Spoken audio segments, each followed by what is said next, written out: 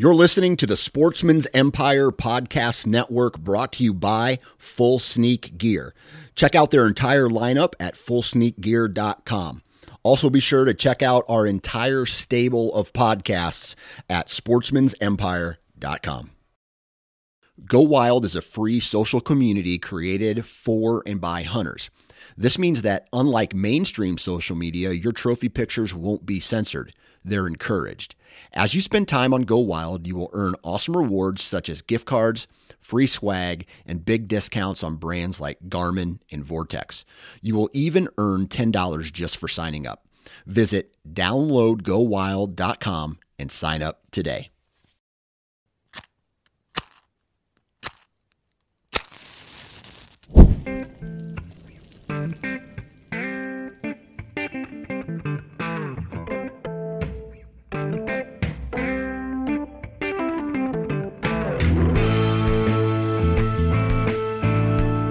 Welcome to the Huntavore podcast, powered by Sportsman's Empire, where we celebrate the hunting and fishing lifestyle through the utilization and consumption of our wild game.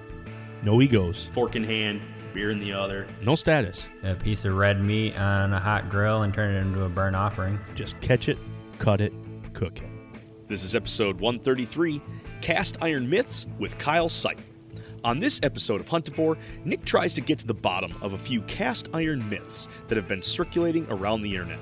Smooth versus rough finish, expensive versus cheap, and folks still thinking that soap is okay. Kyle puts these myths to bed along with a ton of other info about our favorite cookware. So preheat that skillet and let the facts cook on this episode of Huntavore.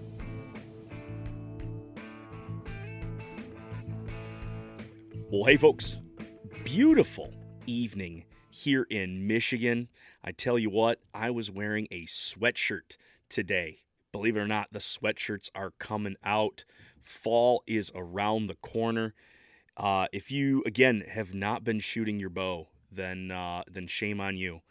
I am in that camp, so it's a full camp. We're all in here not shooting together. My boys have taken over as far as practice and games, being both in soccer and football. So yeah, time crunches towards that October 1st date where we want to get in the stand. I've looked at my bow and I do know that it's shooting true. We've gone through some paper here a couple weeks ago, but now it's time to get out there and go a little bit longer range. As far as trail cameras are going, they are still in the garage. I didn't get them out again this year. We're just going to be happy with whatever walks out in front of me. The goal is for doe out early, and then we can wait for the 8-point coming later in the year. So anyway, that's our quick intro into that. We are real close to the opener here for archery for deer here in Michigan, and I know it's going to be opening up a lot of the places here out east. But hey, we're going to take a shift gears. Rather than get into the woods, we're going to get to the kitchen. We're going to get to the open flame. We're going to get a chance to really dive into some cast iron talk.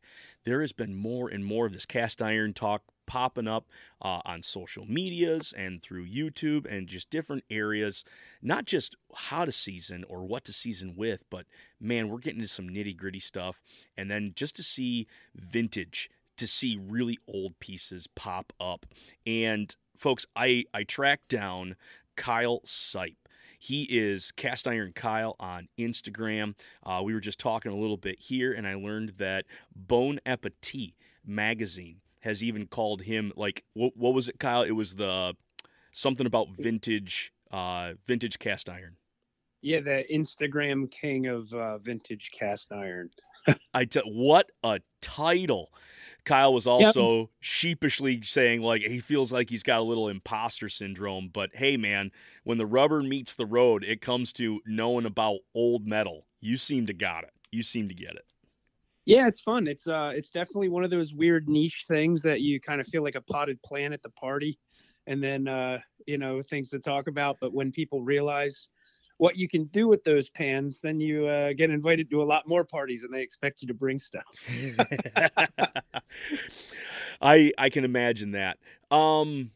How did your love for cast iron start? Like, just as I was going through your Instagram and just for the stuff that I've seen, like going around to like flea markets, going around to these different shows, trade shows, just even thrift shops, like, are you just picking for cast iron? And is it specific skillets, or is it anything cast that's on your radar? Well, it all got started, back in the day. There's a longer form version of this story, but basically, my grandmom was an antiques dealer and, used to take me to auctions and all this stuff. And I really enjoyed using the old things the way that they were made to be used. And I grew up in a farm family where, we didn't buy new things. We used what we had. So cast iron just made sense. And on the other side of the family, my grandfather, I used to cook for him. I lived with him for the last 5 years of his life, through Alzheimer's, dementia, and Parkinson's, and all that. So I kind of keep the memory of both my grandparents alive by doing this, but curating it. I have a really good reputation in the cast iron world for paying good prices for things. So I always have people, with an eye out for me all over the country. I'm really lucky to have a good pool of pickers. And it all comes down to honesty. If you pay honest prices and you don't beat people up, they're pretty willing to hold on to stuff for you and let you know when they have it. So I try to keep an account on Instagram that's very open and somewhat personal. There's a lot of other cast iron accounts where it's just like, every post is just a piece of cast iron and then words, cast iron and words. And there's nothing about the person. They're not showing you how to cook. They're not really showing you anything about the skillet other than what it looks like and, what it does. So I like to teach people how to cook. And I think that gives people a personal nature of who I am and thus making them want to work with me. So curating them is pretty easy if you're, you're kind and honest. I love it. I love it. Yeah. Keeping a little bit of meat on the bone when it comes to, passing the money down goes a long way. Yes. And then, Absolutely. like you said, being open with information, that's huge. I think that really shows the passion that you have, Kyle, as opposed to, wow, I'm gonna strike it rich with this stuff. But no, like you're gonna share your passion about it, and I think that just draws people. I think it's a fresh take on things, so that's an awesome way to be going after that. Yeah, you'll see a lot of guys that are honest as well. Like the community's not, crooks or anything like that, but you'll see dudes that are out picking, and then you'll look at their Etsy page and they have skillets there for like, $3 or $4 grand. Like I couldn't go to a garage sale and buy a skillet that I know is worth a couple grand for $10.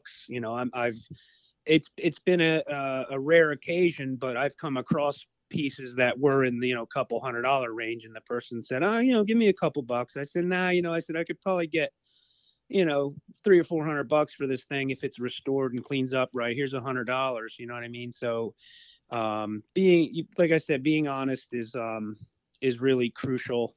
And I don't want people to get the wrong idea about other sellers, but they all kind of just fall in line with they all kind of blend in except for a few of them. So I try to stand out.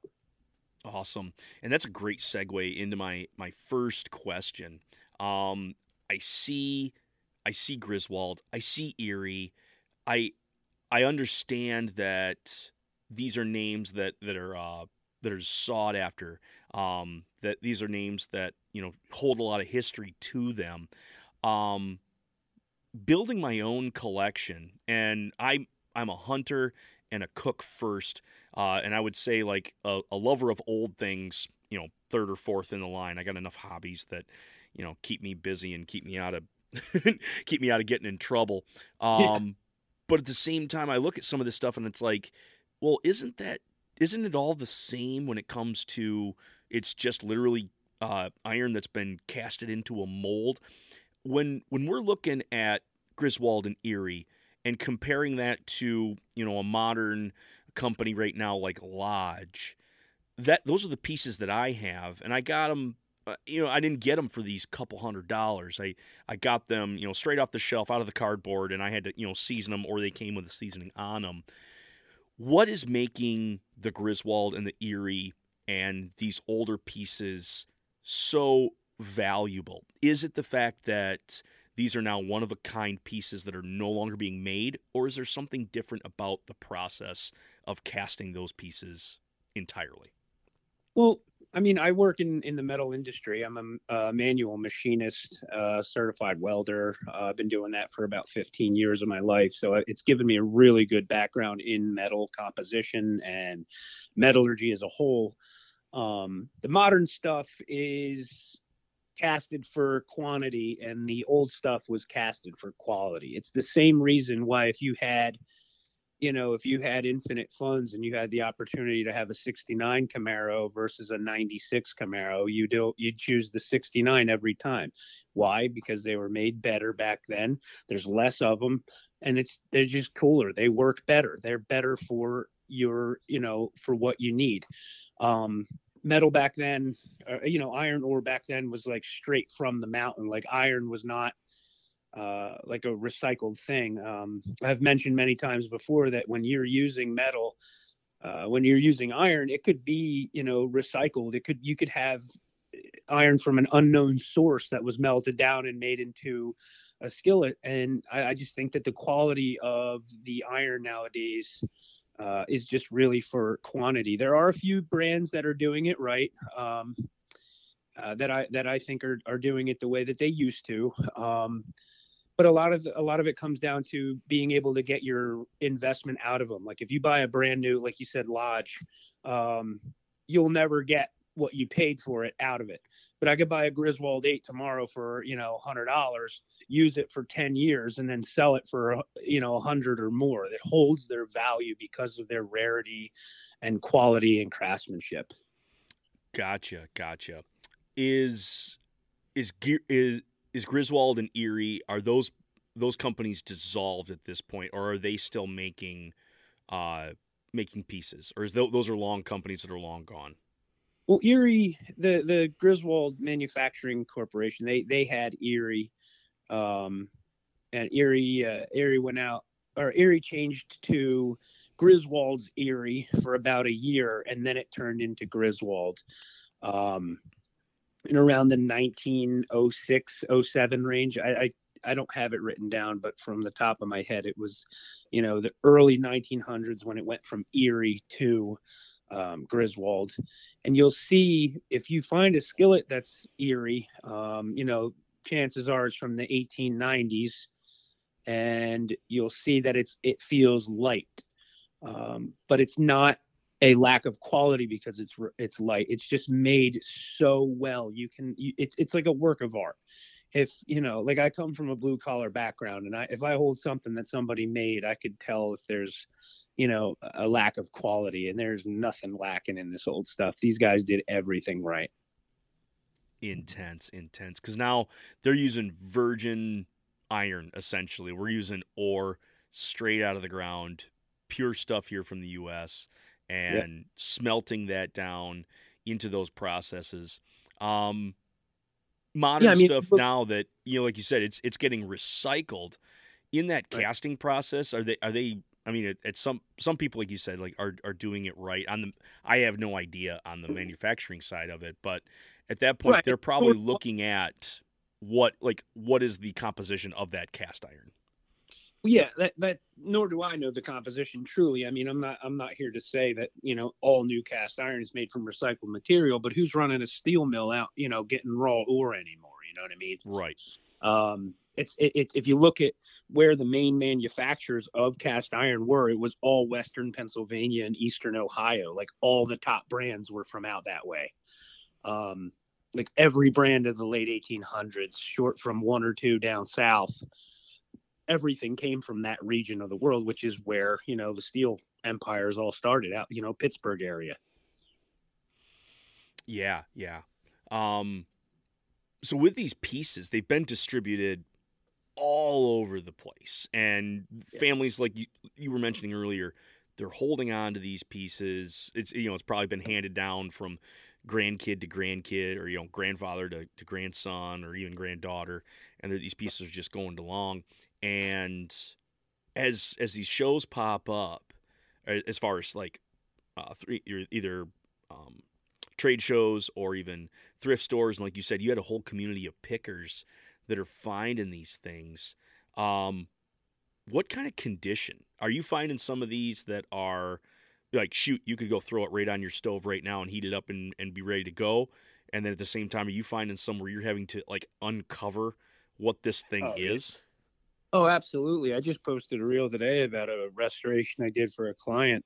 He gave me a piece to restore for him. It was his great grandmother's, and he wanted me to tell him what make it was. And I told him, I said, I can't even tell. This thing is so sooted up and corroded. We had no idea what the manufacturer was. And after, a session or two in an electrolysis tank, we found out that it was a hammered piece. It had an 8 in the handle. Like, you couldn't see any of that. And, I like when you get a skillet that's all crudted and corroded up, and the challenge is bringing it back to life. But you find them in all condition. I call it turnkey if I find a good one, because all I got to do is oil it up. I always sanitize everything, because I'm not about to buy a mystery piece. I have no idea what was on it and then just send it off to somebody. So I like to sanitize stuff. I'll sanitize it through means of heat. I'm a team no soap guy, and I can explain the reason why for that if you'd like to hear it. But I'm not about sending a piece out without doing at least some sort of work, because I feel like that's not really the right way to do stuff. You got to be consistent about your process. And B, it doesn't happen frequent enough for me to figure that out. So usually it is having some sort of restoration needed. I'm glad to be talking to another no soap guy. At the same time, I joined no soap because I was told no soap. I have no idea why, other than the seasoning, but that's my only reason. Dive into that. Why no soap? Well, see, the guys that are team soap nowadays are the guys that are doing interrupted content, meaning like they are the ones that figure out that they can get a clientele based on having the conflicting opinion, so to speak, kind of like how Uber disrupted the cab world. They knew that they could come in and make a splash. It's funny. I get accused a lot. People tell me I don't understand polymerization. It's not really understanding polymerization, because we all know that oil bonds to cast iron through heat, polymerizes the oil to the cast iron. Soap's not going to ruin that polymerization, correct? Correct. So why do you need it? Other than I've washed everything with soap since day one. Right. But if you're out in the wild and you don't have soap and all you have is fire and water, what do you do to the water to sanitize it? You boil it, right? Right.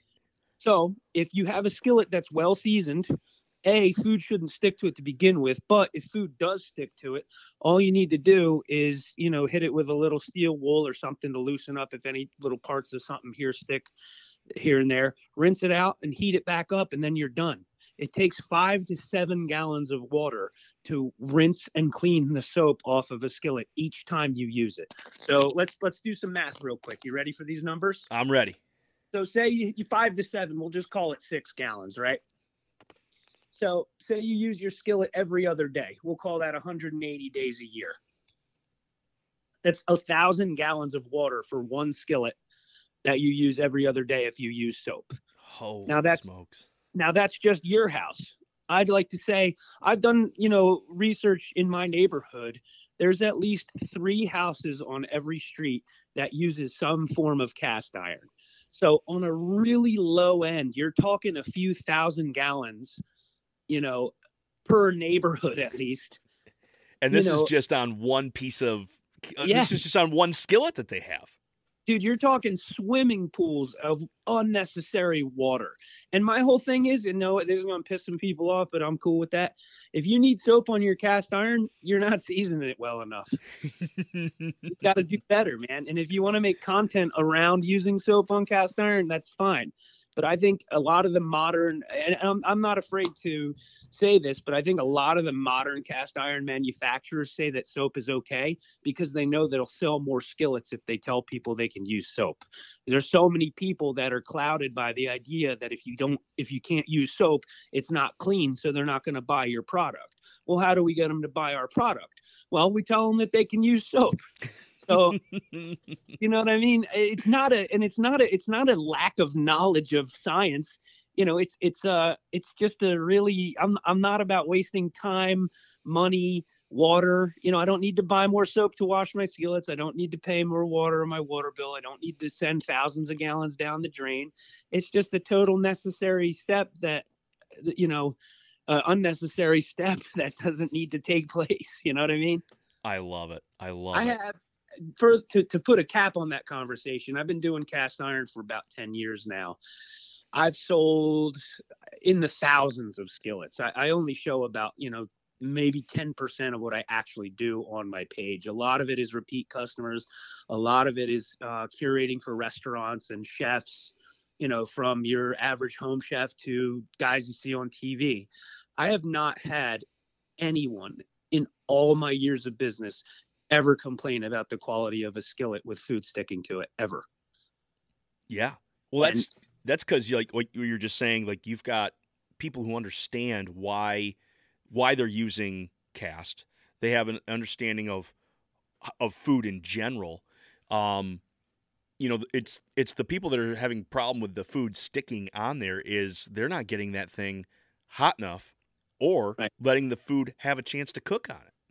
Right. Or they're using the wrong kind of oils. You want to use an oil that has a high smoke point so you can get that pan heated up and allow those pores to open in the cast iron and contract with that oil in them to bond that oil to your pan.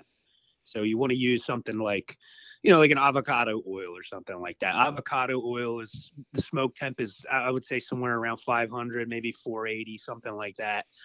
I'm a big fan of animal fats. I use lard, tallow, ghee. I use bison fat. I use goat fat. I've used every kind of animal fat you could ever think of. I have a 5-gallon bucket of A5 Wagyu fat that is not ever going to run out and seasons all of my stuff. That was going to be my next thing too, is like, we want high smoke point, but at the same time, like animal fat works out really well. I is as simple as it is too. Like I've been using just stuff off bacon. When we cook bacon, and I've actually been doing that in the oven. My boys seem to like it. It crispens up a little bit better for me. But I take all that fat, now it's just sitting in that tray, and I pour it right into a little mason jar that I have sitting there. Now, when it's full, at that point it's done. I'm not going to keep overfilling it. But shoot, Right. just a dab after I've gotten that thing cleaned up, after I've gotten all the food residue out of there, I bring it back up to temp, and it's literally just dab of a cloth, wipe it around on the inside, and now it's ready to go for the next time. Oh, yeah. And the thing is, if you're going to filter that bacon, if anybody's listening and wants to try that, I would recommend putting a piece of cheesecloth over top of your jar before you pour it in, because all the little food bits and crispy bits of stuff, that stuff can go rancid. So if you can get that oil as pure as you can by filtering out any type of impurity besides pure oil, that can last you forever. There's a shelf life of, infinite use if you take care of it right and you store it right and, doing it that way. That's good. My little bits are all condensed right to the bottom. They're all encased in the fat, so I should probably heat it back up. I'll heat the whole jar up, and then we'll filter that out. But I've just let them like, well, they ain't going anywhere. They're staying down there, and it's all white on the tip top of that. Yep. A5 Wagyu. How do you come across A5 Wagyu tallow? So there's a company out in Colorado. They're called Fatworks, and their whole company mission is using animal fats in your daily life. There's so much science. There's so much science out there teaching you how you can benefit from animal fats. You can get energy from animal fats. There's no refining process. There's no, homogenization. There's no soy in it. Like it's such a natural thing. You're literally just using a piece of an animal to cook with. And these guys have every kind of animal fat. And to correct something I said before, the animal fats I use, that's for my pans. When I do a pan for a customer, I either use Crisco or I use an avocado oil. And that's simply because I'm not here to ask every single person their eating preference. So if someone's a vegan, I don't want to set them up with a skillet that's smothered in lard. So when I restore a pan or before I send it out, everything's done with a with a oil that won't, mess with anybody's passion or their lifestyle of vegan eating.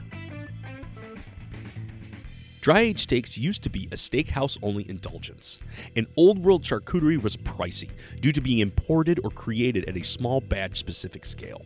Thanks to Umai Dry, their synthetic dry aging bags and casings allow you to create these meat crafting treats in your own kitchen. Working in tandem with your fridge, the Umai Dry bag material allows moisture and air to pass through, making it possible to dry age large cuts of steaks or roasts. Paired with their curing and seasoning kits, along with safe and easy to follow instructions, salamis and dry sausage are well within your grasp. Use the link in the show notes and sign up for the newsletter to receive 10% off your order. Umai Dry, helping us elevate our wild game from the home kitchen. When in the field, accuracy and precision count. That's why we switch our slug guns to rifle barrels, tune our arrows, and use a fish finder on the water. But why should our drive for control end there? The Tapacu line of meat probes gives an instantaneous look at the temperatures of our prized meals, both internal and in the cooking chamber. Tapacu uses sturdy hardware made and assembled here in the US, along with their user-friendly, sophisticated software that connects to your smart device. Whether it's a traditional corded probe or the new cordless air probes that give you a wealth of freedom where wires would just get in the way. Adding a Tapacu meat probe can significantly help in getting to that medium rare on venison or waterfowl, ensuring your upland bird stays moist, or even charting your long cooks on a smoker. Visit tapacu.com or find the link in the show notes and use the code HUNT10, all uppercase, at checkout to save 10%. Adding a probe to your kit can make you one tap away from your queue.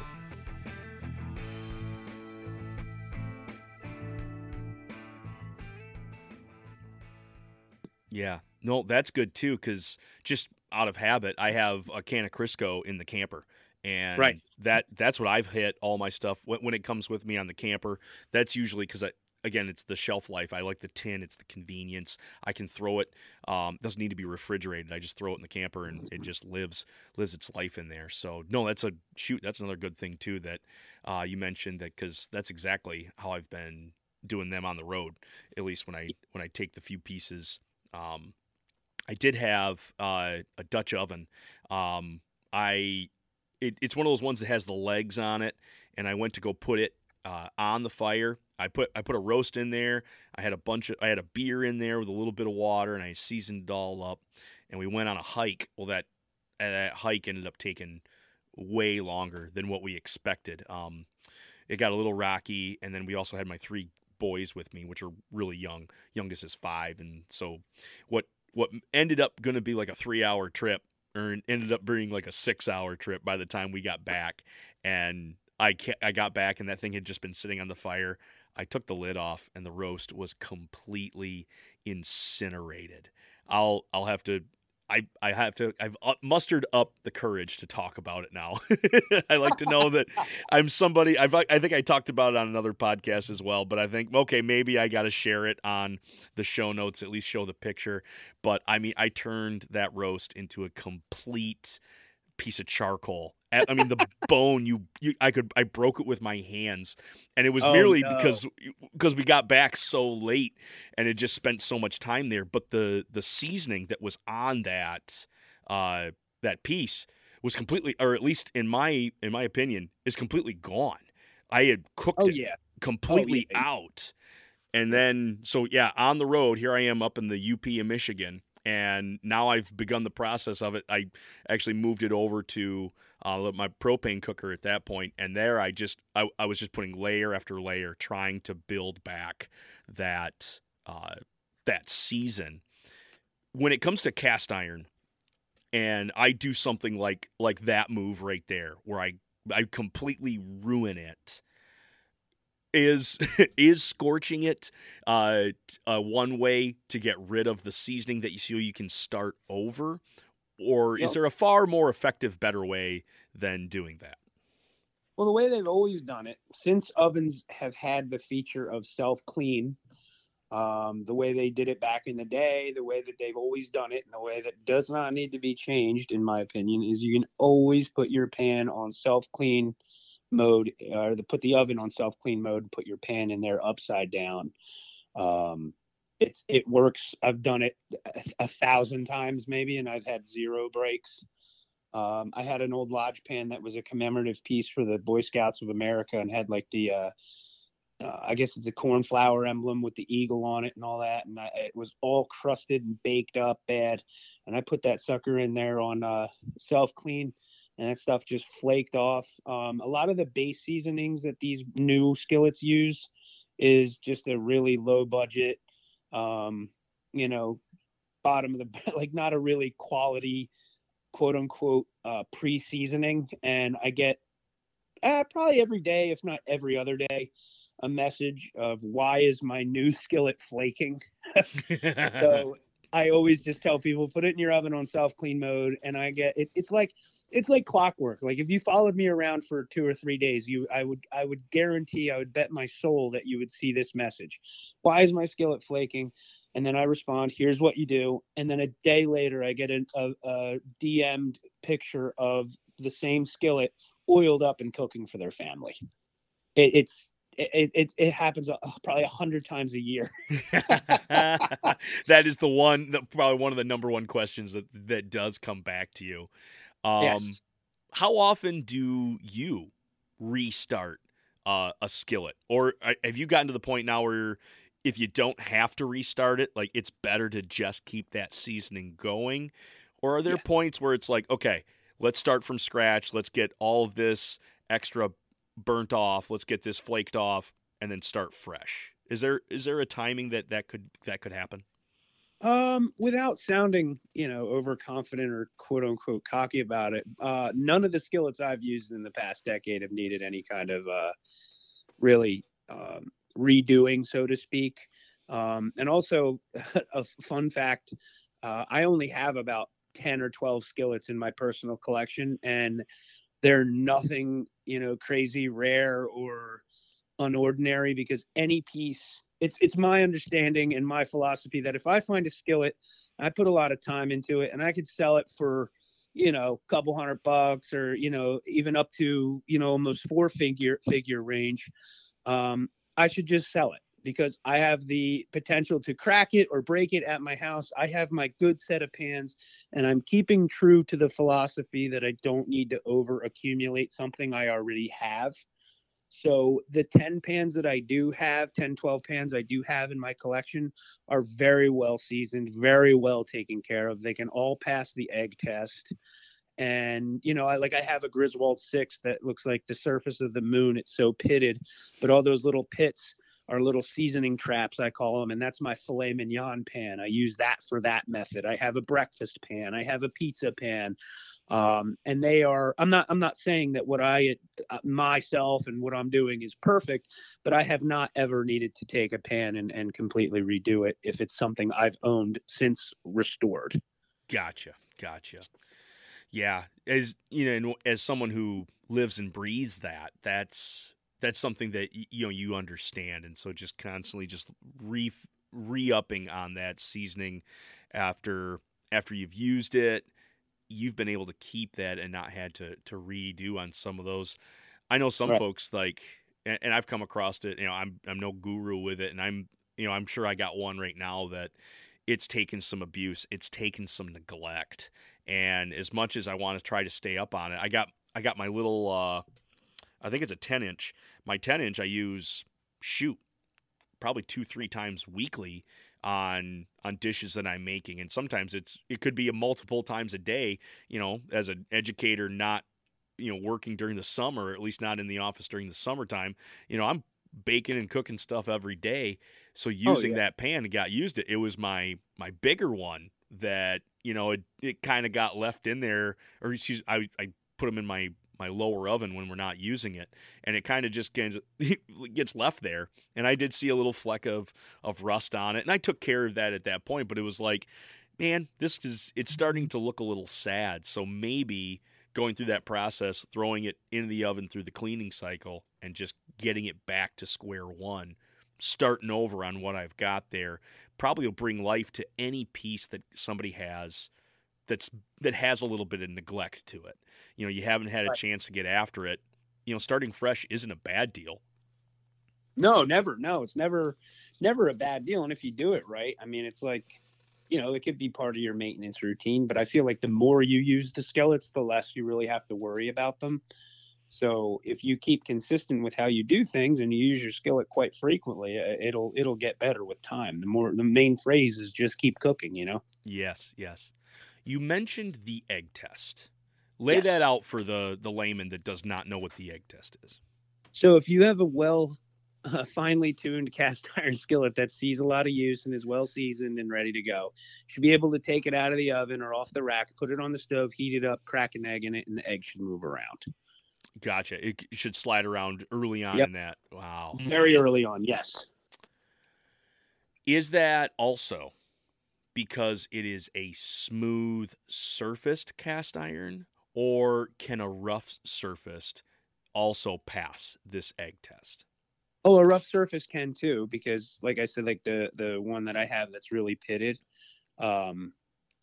it just holds they're like little oil traps, they're little seasoning traps. It should be fine as long as the majority of the pan is nice.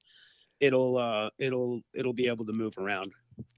Good. And I lead up with that because I feel like, and I've just kind of seen it pop up and surface around about some of these companies that are trying to sell cast iron. They're trying to sell what they are claiming to be higher grade, and I'm very possibly that they are, but then they're talking about how they have this smooth mirror finish on their skillet bottoms. And I'm seeing now videos of guys taking either a sanding wheel or they're putting something on their angle iron or their angle grinder, and they're just tearing apart the bottom, getting to this thing to be as smooth as possible. And I'm watching this and I'm like, this screams bullshit to me. It doesn't look right. It doesn't feel right. But I see more and more of this popping up. Kyle, what's going on with this? Why are people wanting us to make smooth bottom pans? Because they're dumb. Dude, it's so, but I only say that because they argue with you. People are so quick to argue. So, like I said, I work in the metal industry, right? I build tanks. We build, heat exchangers where I work. Mm-hmm.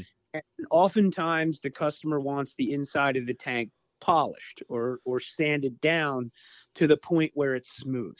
And why do they want that? So that microscopically nothing deposits into the metal.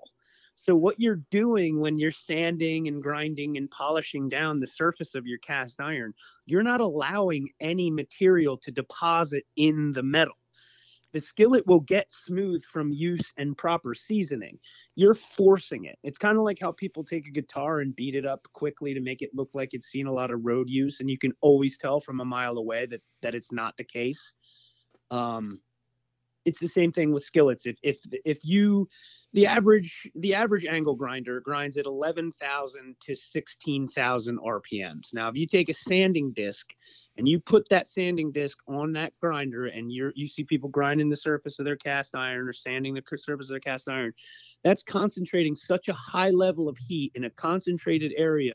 You're literally smoothing over all of those pores that could be potential places for oil to deposit and polymerize, and you're blocking it. It's the same reason if you were to look inside a tank at a brewery, it's polished.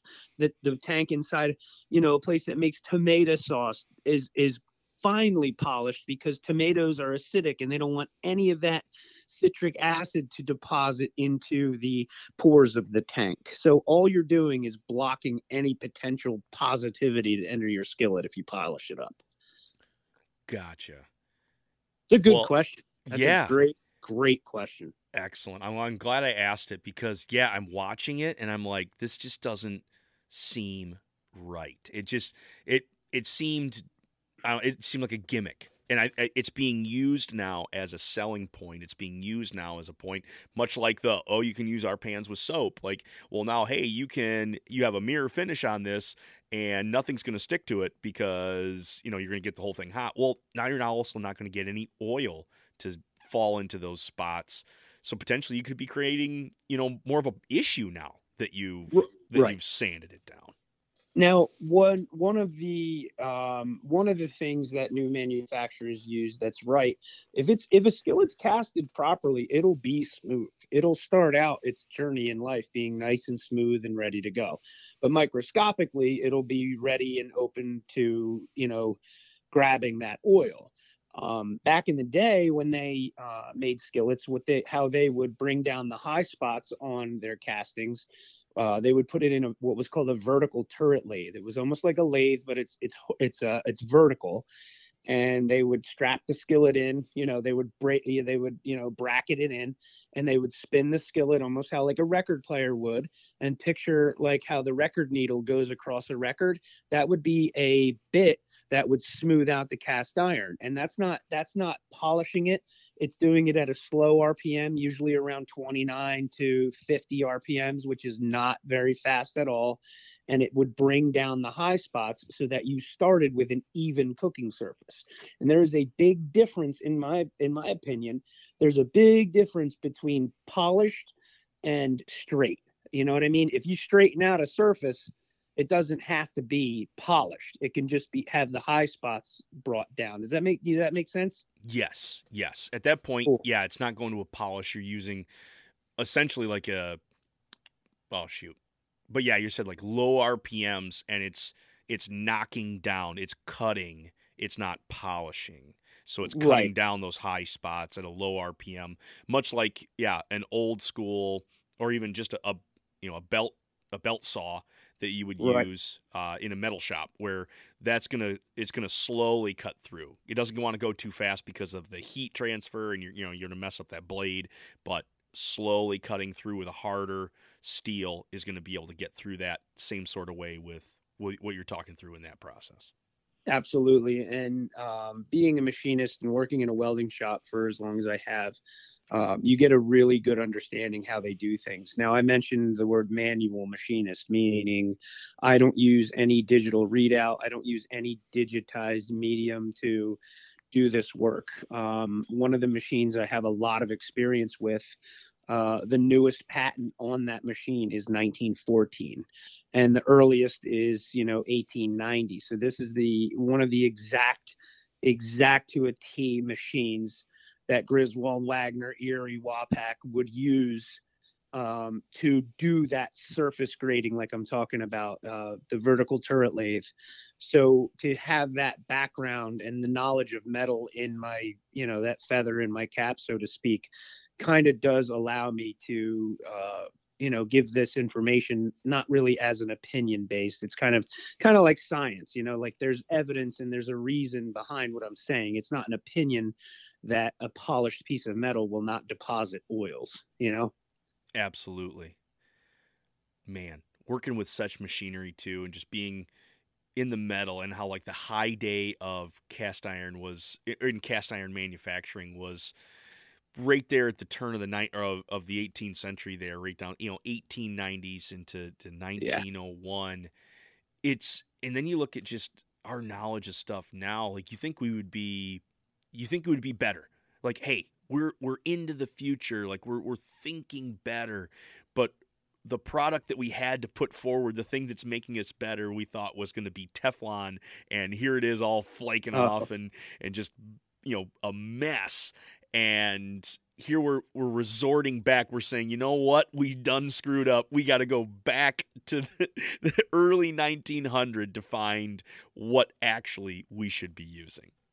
Well, yeah, I mean, it's just a proper depiction of the capitalist society that our nations become. Let's make the most we can as fast as we can, and get as much money as we can for them.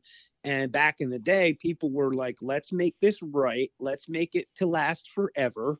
And nothing these days, cookware as well, nothing is really made to last nowadays. It's all made to be replaced. It's not meant to be repaired.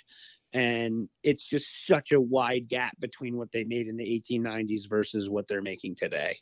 And like I said, there are some brands that are doing it right and doing it the way that they used to, that I like, and I want to do more work with them, showing how they do what they're doing, that relates to the old processes. But that's something for down the road to think about. But I think the background in metal that I have has really shown its light with a lot of the chefs and people that I've done work with over the years, whereas the quality of my product comes through. So there's a company that I am going to refer to as Sasquatch. Okay. It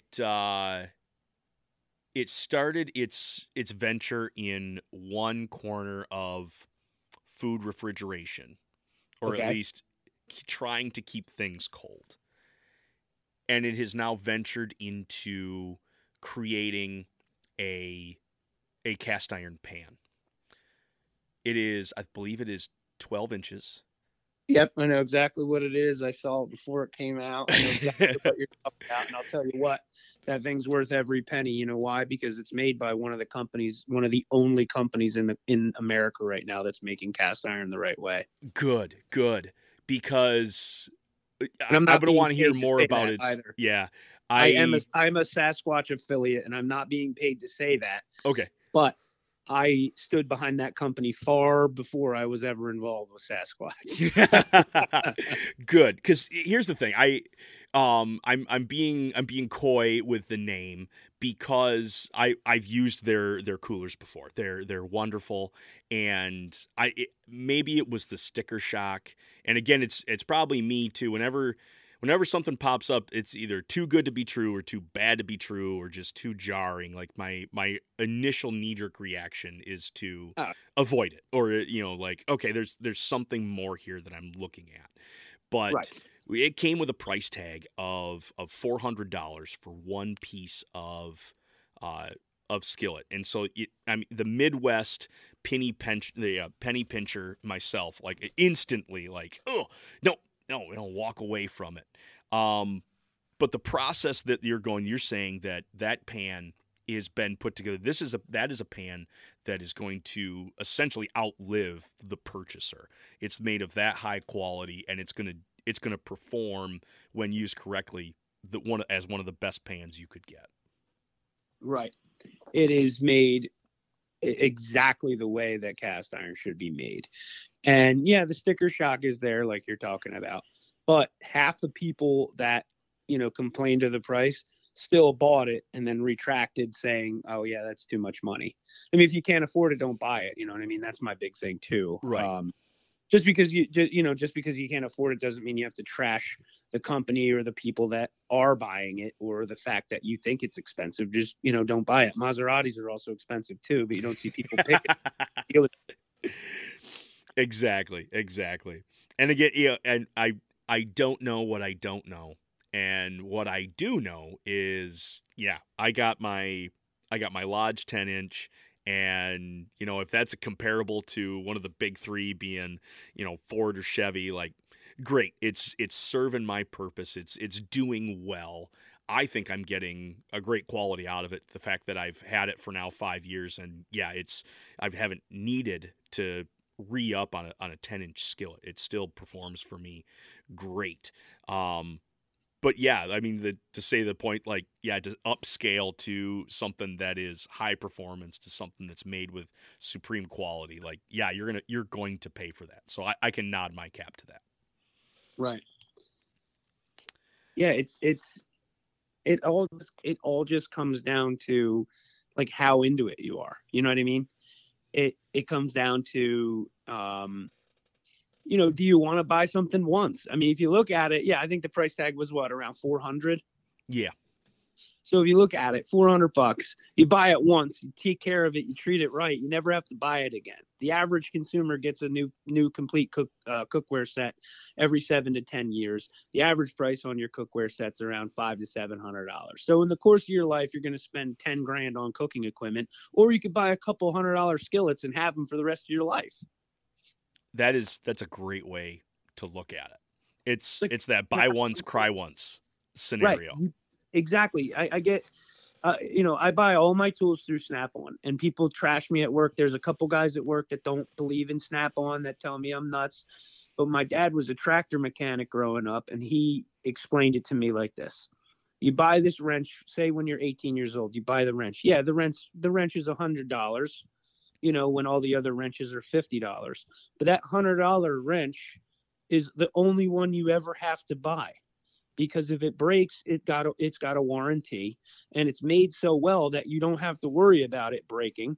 If it wears down over time, and above all things, the Snap-on guy actually comes to you. It's like an ice cream truck, but with tools. But Absolutely.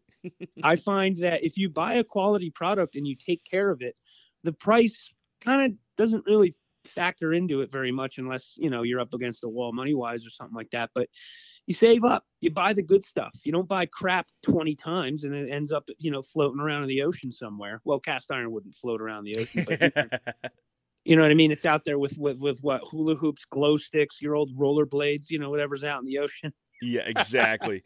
Shoot, man. There's a whole episode right there talking about just plastics in general. Like, oof. Oh yeah. Where was I going to go on this tangent? Oh, that's where I wanted to go to. So you've talked about some of the modern stuff that's being put together extremely well. But at the same time, like, you've got some of those older pieces hanging up in your own collection, and Right. then highly looking after the rarities. What has been one of, and I'm going to allude to, I'm going to definitely bring up one of your pieces that you've recently restored, but what has been one of the rarities that you have found that has just kind of like blown your mind, that you have really like, wow, like this is a great piece here. This is a one of a kind.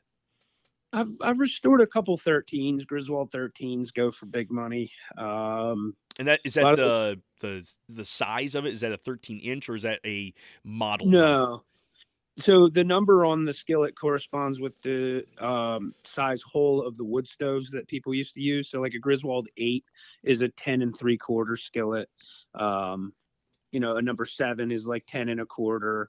A 13, I'm not positive of the actual dimensions. They're so rare, you don't really deal with them but once or twice in your career. But I've restored them for people. I've handled a few of them.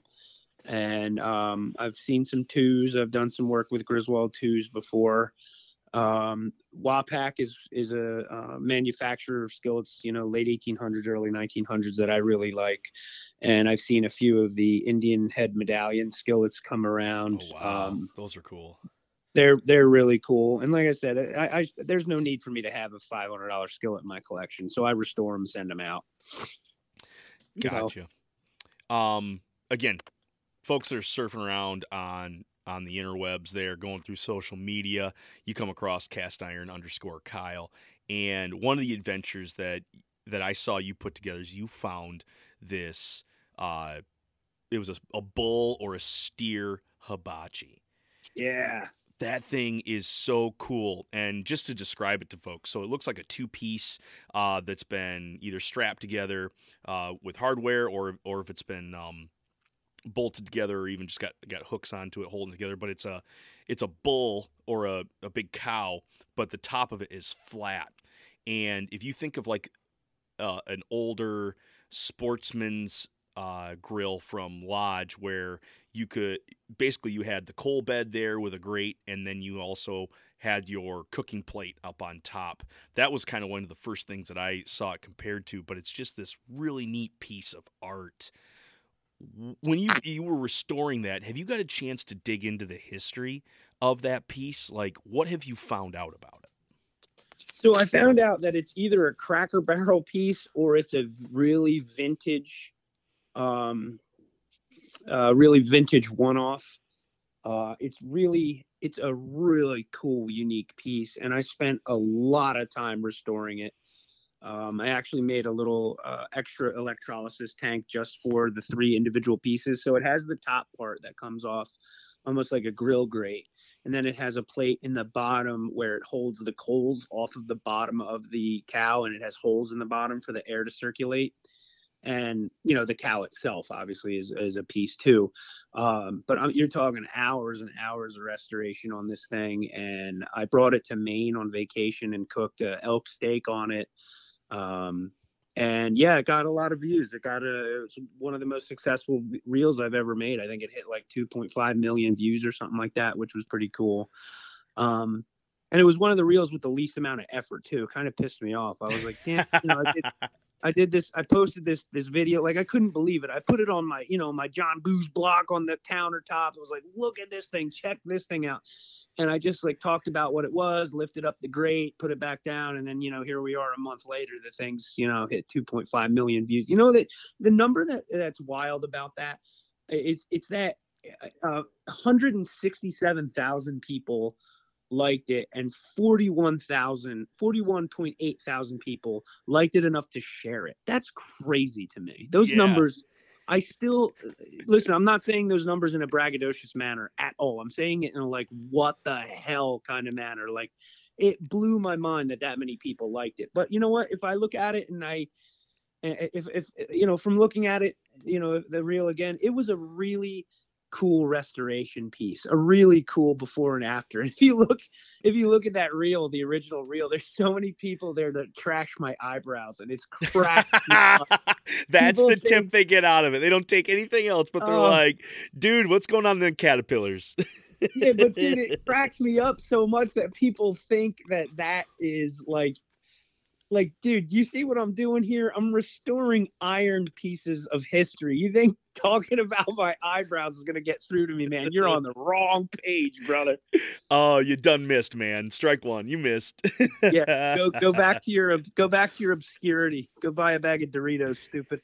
Yeah.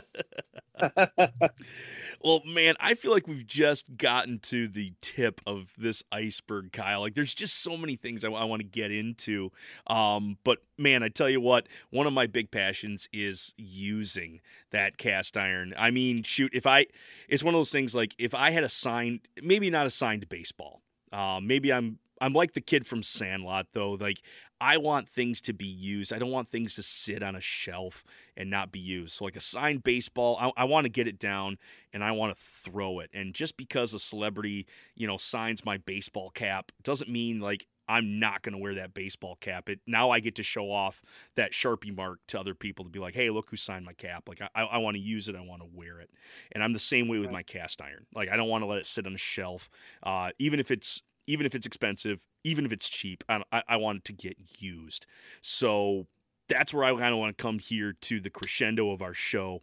Is I'm going to give you a 2-dish breakdown, and I'm kind of hitting you off here quick because I didn't prep you on anything as far as cooking related. But Kyle, I mean, we're dealing with pans here. We're in the kitchen. We're ready to put something together. You were describing to me your dinner tonight. You had an Asian-style pancake you were working with. You had some dumplings, and you even had, a piece of, it was cod or flounder you had. Go through a little bit of that. How did you, and I assume you used cast iron for this, how do you go through using, cast iron in a way where you can make a pancake and a dumpling? Something that you're going to sear super hard, but at the same time, you need to be so delicate with those dumplings. Like, it just sounds like, man, you know your way around that skillet. How did you make that dinner tonight?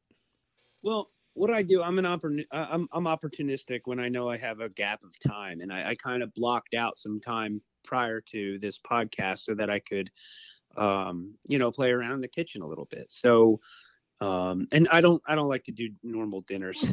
You're not going to find, peanut butter and jelly doesn't really find its way around my kitchen too often for dinner. But, yeah, I did the scallion pancakes in, number 8, Wapak skillet with a little bit of oil, a little bit of lard, and I crisped it up, cut it into little pieces, like, little 6-inch or 6 little like mini slices, almost like a pizza.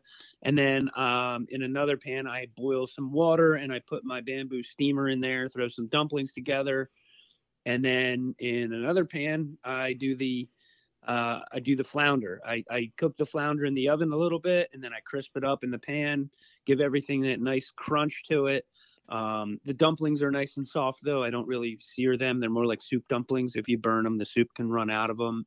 But I do have a couple go-to dishes other than the Asian stuff that I really love to make in cast iron. And one of those things is a duck breast. I'm a big fan of the crispy craziness you can get on a duck breast if you do it correctly.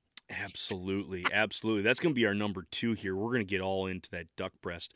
Guys are going to be hitting the water here very soon. I think actually here in September we've opened up with Canada geese, and I think ducks are coming up here soon. When you're doing a duck breast, am I still starting with that cast iron cold like I would on a thinner pan, or is this one where I want to have some heat already built up in the pan? Whenever you're cooking with cast iron, never start cold ever with anything. Even if you're cooking Cheerios, man, don't ever. You don't Cheerios. You don't want that skillet cold at all. No cold skillet. Good. Okay. Never. So take me through that process then. I got a hot pan then. All right, so you get your pan nice and hot. You could put the oil in cold if you want, so that way you don't shock the oil when you throw it in when the pan's searing hot and it bubbles up crazy. You don't want to do that. You can add the oil in cold if you want. Okay.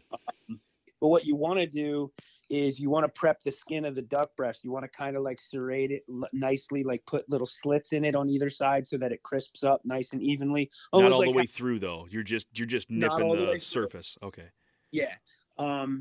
Because duck breast is a little bit more meatier than your common poultry. I mean, it's almost like a red meat. You have to treat it like, but you have to retain some of the fat under the skin too. So that's why I mentioned if you do it right, meaning, it's going to take you a few times. The first time I did a duck breast, it was a disaster. I needed a bath. I put the oil in too wrong. It was a mess.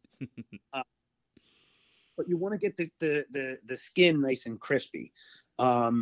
You could do it the night before and cut it and allow that fat to breathe and to dry out a touch, which will allow it to crisp up.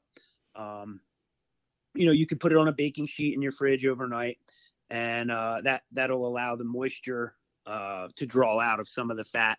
Yeah. And, the less moisture, the crispier you'll get. You won't necessarily lose any moisture from the meat itself. And you want that fat to render off to cook the rest of the meat too. It's like pork belly. It's not easy to do it good. You know what I mean? It's not easy. It's not an easy thing to cook. It's easy.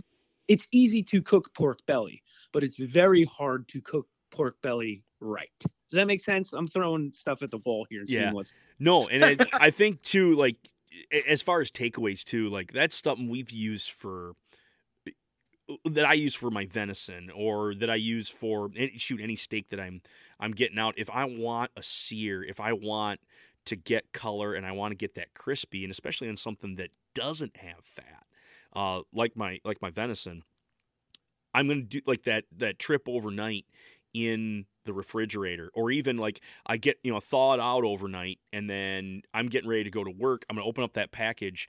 I'm going to take those pieces of venison. I'm going to hit it with a little bit of salt, but I'm going to leave them exposed in that refrigerator, because it's going to wick that moisture off the surface. And if I've got a dry piece, like you said, like once I've got that skillet hot and I put that down, there's no moisture that's going to bubble to keep it gray. There's no boil action going on there. We're going straight to Maillard at that point. We're going to be browning. And I think that's what's happening with that duck, like you're talking about. You got that dry skin. It's immediately going to brown. It's immediately going to render that fat, as opposed to have to boil off any of that moisture that's already sitting there. Right. And what you want to do, you want to cook, you don't want to go above 130 at all. Like if you're near 130, stop at 130, pull it off, let it rest. Always do the fat side first. Get that nice crunch, get that nice Maillard effect that you want, get that fat nice and rendered. Then flip it. You can crank the heat up a little bit more when you flip it, just so that it cooks that meat right. locks in that flavor. Have you ever had ostrich, by the way? I was going to ask you that. No, I've had plenty of big turkeys. Grew up on a turkey farm, so I've had a lot of big turkeys. I have not had ostrich. I made it for the first time last weekend. I collabed with a buddy of mine who does beer pairings. His name is Paired Pints on Instagram. Great guy, good friend, like just that solid dude that you could bounce anything off of, and he's going to give you a good answer that's best for you. Like that helpful person in your life. And I was like, dude, let's get together and do some ostrich and waffles. Take your traditional chicken and waffle recipe, but let's do the ostrich schnitzel style. Yeah. Paired it with some blueberry hot sauce, and then we paired it with a blueberry cobbler IPA. Like it was a dream, this menu, and it hasn't come out yet. So we'll have to get together on when this podcast is going to come out so we could make sure that the recipe comes out. Yes, you bet. Well, a little foreshadowing here. We'll make sure to put a link or something over to that. The reason I bring it up, the reason I bring up the ostrich is because the ostrich meat was like blood red, like it cooked like a steak, and it was so much. I wanted to treat it like a fillet so much that it was like reprogramming my inner computer how to cook this thing. Yeah. And I don't want people to be afraid of cooking duck. I've had a lot of friends, I have friends that claim to be foodies. When I say, hey, let's do some duck, they're like, nah, no, duck's weird, And then I'm like, fine, more for me. Last time I smoked a duck breast, I took half of it and sliced it up, and I made a duck à l'orange flatbread pizza with brie, and I smoked it on my Traeger. I was happy to have that bad boy to myself. Absolutely nobody to share at that point. Shoot. Right. That's awesome. That's awesome. So, flavor profile of an ostrich. What are we looking at? Is it poultry forward, or is it definitely it's got some funk to it? It had no funk to it. It tasted almost like a sirloin, how sirloin's not fatty, but it's also not chewy. Yeah. A properly done sirloin cooks pretty good. It wasn't soft as a fillet, but it wasn't hard as London broil. Definitely knew it wasn't beef, but you would be really hard pressed to have a blind taste test with it and tell somebody that it was poultry. I'm not even sure if ostrich, would you consider that would be considered poultry, correct? I'm going to take a stab in the dark and say, yeah, just because it's part of our feathered friends. It's a land bird. I mean, it is upland, but man, it definitely blows. That's how the politicians do it. They look at each other and go, hey, you thinking what I'm thinking? Yeah. All right, let's tell them that. I love it. So yes, ostrich is in the poultry family. I love it. Yeah. Yeah. I've seen some of the chefs I've collaborated with and, talked to on the back end and done projects with. I've seen one or two of them do ostrich before. And, it was always something I wanted to take a stab at. Did any of them do the drumstick? Like, just pull out the 2-foot drumstick and be like, all right, snack down on that. That's a really good idea. No, I have not seen that. But there's this chef I really like from Australia. His name is Andy Herndon. His name is Andy Cooks on Instagram. I could see him doing that. Like, I don't know why, but I could just picture him doing it. Like, he does really fun stuff like that. Cool guy. I should propose that to him. Maybe if he wants to make his way to the States, we could do that together. We'll smoke one. Yes, that would be epic. I'm a shank guy. I love shanks, whether it's beef, whether it's veni, whether it's off poultry. Like, give me the drumstick. That dark meat. Sinew doesn't turn me off. Like, I'm eating an animal. I know what I'm getting into, and the fact that that's the hardest worked muscle also provides there's a flavor profile that you get in something that's been low smoked. There's a velvetyness once it falls apart. But even to sit there and just chew on something and you got a little bit of tendon in your tooth. I don't care, man. I knew what I'm getting myself into. So that would just be a righteous thing to see. A good 18-inch long drumstick would be sweet. My God, it'd be great, dude. I'm a big fan of, get to know your butcher.